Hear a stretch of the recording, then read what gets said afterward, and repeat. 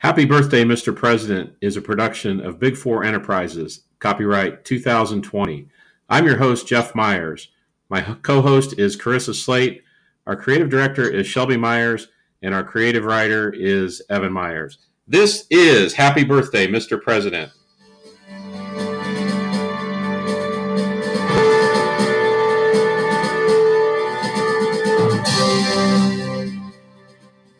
Hey there, Shelby. Welcome. Hey. Yeah, this is a strange episode of Happy Birthday, Mr. President, because we're doing it in sort of quarantine conditions. And I'm with Shelby. I know our listeners can't see this, but she's joining me via FaceTime. So Yeah, it's good to see your face. good to see your face. Happy to kind of be here. Yeah, so unfortunately, Carissa, my normal co-host, is not able to join on this particular episode of Happy Birthday, Mr. President. But thankfully, my number two daughter, just in order of birth. Oh, okay. So, yeah, I was going to say, I'm the one who's on the podcast right now, so you better watch yourself. You definitely are on the podcast right now, and I'm so grateful for that. We are celebrating the 230th birthday of John Tyler today. He was born on March 29th, 1790, in Greenway Plantation, which was in Charles City County, Virginia. And he was our 10th president of the United States. Now, Shelby, have you heard of John Tyler? Do you know much about John Tyler? I know a little bit about him. The biggest thing that I know is that he wasn't actually elected. That's exactly right. In fact, he was what many people say was our first accidental president. And he became president upon the death of the president. He was vice president at the time. So we'll get more into that. He was the first president of the United States who was actually born under the U.S. Constitution. That's an interesting fact about John. That is interesting. Yeah, about John Tyler, born in 1790. And his dad's name was John, and he was a classmate and friend of Thomas Jefferson when they went to college together at the College of William and Mary. Oh, cool. We visited there. We did visit there. It's in Williamsburg, Virginia, yeah. Mm-hmm. John Tyler's mom died when he was 7 years old. So he was just a young boy when his mom passed away, and was raised pretty much by his dad after that. He went to college and graduated from the College of William and Mary in 1807 when he was 17 years old. Oh my gosh. And then guess what he did after he got out of college? He began go back to school? Well, he began studying law. Oh, as they all do. As most of our presidents do, yes, he began studying law. When he was 23 years old, on his 23rd birthday, which was March 29th of 1813, he married a woman named Letitia Christian. And they were married for almost 30 years and had 8 children. Oh my gosh. Yes, they had a lot of kids. And she died in 1842 after suffering a stroke. And this was actually while he was president. He was in the White House, and she had a stroke a few years prior. So she was pretty much confined to the living quarters in the White House and didn't make many appearances. But yeah, so while John Tyler was president, his wife Letitia died. Wow. And shortly after that, and I'm talking literally months after Letitia had died, John Tyler, at the time President John Tyler, started wooing this young lady named Julia Gardner. And I got a little bit more to talk about her because there's a really good story about Julia Gardner. Okay. So, yeah. So he probably had a lot of pressure to remarry, just like thinking about the time. I think so, because, being president, you need to have a first lady in the White House to help, kind of host and parties and that sort of thing. Yeah. Yeah. So his political career, he actually got started really early. He was elected to the U.S. House of Representatives in 1816 when he was 26 years old. So he was a congressman at age 26. Oh my gosh. Yeah, and Barely older than me. exactly, yeah. He was elected governor of Virginia in 1825, and he was 35 years old.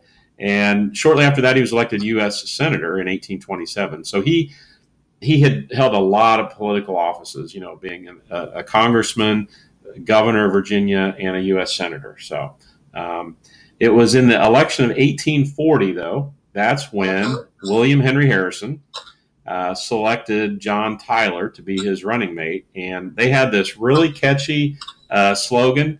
William Henry Harrison fought in the Battle of Tippecanoe, and so what they said, it's Tippecanoe and Tyler too. Oh, I've heard of that. Yeah, I think they probably had a song that goes with it. Was that like maybe in Hamilton? Could they have made up? I don't. Just added in. I don't think it was in Hamilton, was it? I don't think it was. No, that was not that I know of. That was a little later. But well, anyway. So he got actually it was William Henry Harrison that got elected, and 30 days after William Henry Harrison became president, he got sick and he died. And so it was. Wasn't William Henry Harrison the only president from Indiana? No, Benjamin Harrison is also from Indiana, and we haven't seen. Oh, Benjamin Harrison. Yes, well, which was William Henry Harrison's either grandson or great grandson, so they're related. Yeah. Oh my goodness. Yeah, but no. So William Henry Harrison was, president and died. So here is John Tyler, and he was in Richmond, Virginia at the time, and they sent a courier to basically tell the vice president, said, "Oh my gosh, the president has died. You've got to get back to Washington." It took him 21 hours by riding horses and coaches and steamships and all this stuff, but he got back to Washington. And since this had never happened before, people weren't sure, is he the president, or is he just like the interim president until we select another one? I mean, it was a real that would be a scary, scary time. Yeah, real controversy at the time. But the thing is John Tyler said, "No, I am president of the United States," and he was the first vice president, of course, to take office upon the president's death. And many people called him his accidency. Oh, wow. Because it was William Henry Harrison's cabinet and everything. And I bet people didn't like him. They didn't like him at all. And in fact, John Tyler, he was in the Whig Party. He was one of the last of the Whigs, too, by the way. He got at odds with his own party because the Whig Party was all about like states' rights and yeah, okay, yeah, and he got at odds with his own party. The cabinet resigned, so he didn't have a vice president. So you think about this. So William Henry Harrison died, and John Tyler was the vice president, became president. John Tyler never had a vice president. So if he had died, oh my gosh, it would just been crazy. Yeah. So he served one term, and really he completed William Henry Harrison's term. And it was April 4th, 1841 to March 4th of 1845. That's when he served. Now, John Tyler, though, was a proponent of the expansion of slavery. So, yeah, being from Virginia. And since he was at odds with his party, it was in January of 1843, the U.S. House of Representatives was considering beginning impeachment proceedings because they claimed that he was abusing his presidential veto powers. But they voted it down. So here's John Tyler, Congress hated him. His cabinet resigned, and they thought about impeaching him. So, yeah. Wow, So, they really didn't like him. yeah. So it was a crazy time. Well, let me talk a little bit about Julia Gardner. Now, yeah, I want to hear about her. So it was like I said before, less than 6 months after the death of his wife Letitia, John Tyler, he began wooing and courting her, and she was a daughter of a U.S. senator. Now he was 55 years old, and Julia was 25 years old.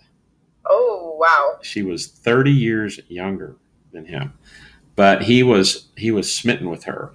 Now there's this great story. It's actually a pretty traumatic account. So there was this new battleship or new naval ship that had been built. It was called the USS Princeton, and at the time it was a state of the art warship, and it had these two. Well, it had a lot of cannons on it, but in particular these two giant. They called them long guns, and they were the world's largest naval guns. And so they had this event where they were sailing the USS Princeton down the Potomac River, and they had all kinds of dignitaries on board, cabinet officials. The president was there. Julia Gardner was there with her dad. Former First Lady Dolly Madison was on this cruise. Good old Dolly Madison. Yeah. And one of the things that they were doing is they were demonstrating the gun. So they would fire this huge cannon, and there was so many people had gone below deck, and they were having lunch and having drinks and everything and joining. And one of the naval officers said, come up to the top deck, and we're gonna fire off the gun as a demonstration. So it's going to be the last. They had done it several times, and said we're going to do it one more time. Well, it just so happened that Julia, she apparently had the voice of a songbird, and she was singing a song, and the president was on his way up deck, but he turned around because he heard her singing. Oh. And she was singing this song that he loved, and it was, I think, from the Revolutionary War. So, and I don't know what it was. I mean, it probably had a good rap beat to it, and probably. So, well, it was a good thing he turned around and went down below deck, because when they fired that gun, it exploded. Oh no! Yes, and it killed like 6 people and injured many others. It killed the Secretary of the Navy, Thomas Gilmore.